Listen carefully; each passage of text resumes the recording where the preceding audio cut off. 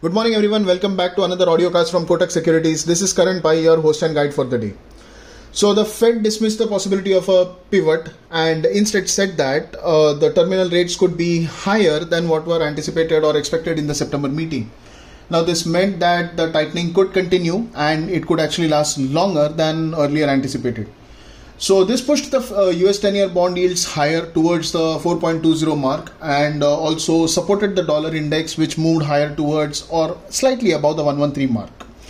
Now for the USD INR pair, for the past couple of sessions, it has been holding the 82.80 level, and as long as it manages to stay above that level, we might see an up move towards the 83.30 level, which was the recent swing high. Now coming on to GBP INR, so the BOE's policy decision was actually in line with the market expectation, and the central bank raised the interest rates by 75 basis points. Now it was the statement that actually hurt the market sentiment. Now in the guidance, BOE members said that the rates won't be hiked as much as previously expected, and they also mentioned that the economy is in a recession, and while talking about that, they also hinted that the recession could last for about 2 years.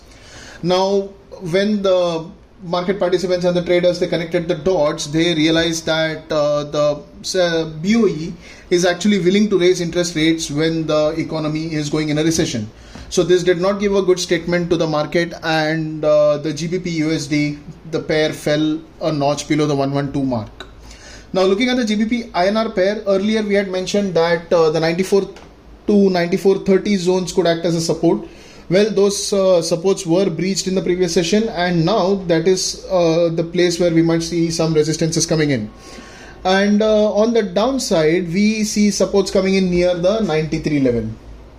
Now coming on to the euro, so ever since the Fed chair sounded hawkish, gave a hawkish guidance and told that the terminal rates could go higher, euro has been hurt. Now the major thing is, after the Fed policy meet, the participants got a gauge or got an understanding that the Fed is willing to opt for an even tighter, even more restrictive policy, while the ECB members were actually a bit reluctant towards opting the restrictive policy.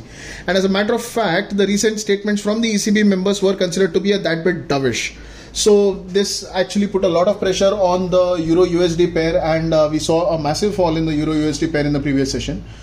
So from the Euro INR point of view, major supports were breached by the pair, and we see the supports, the next supports come in somewhere around the 80.50 level, and resistances are expected near the 81.50 zone.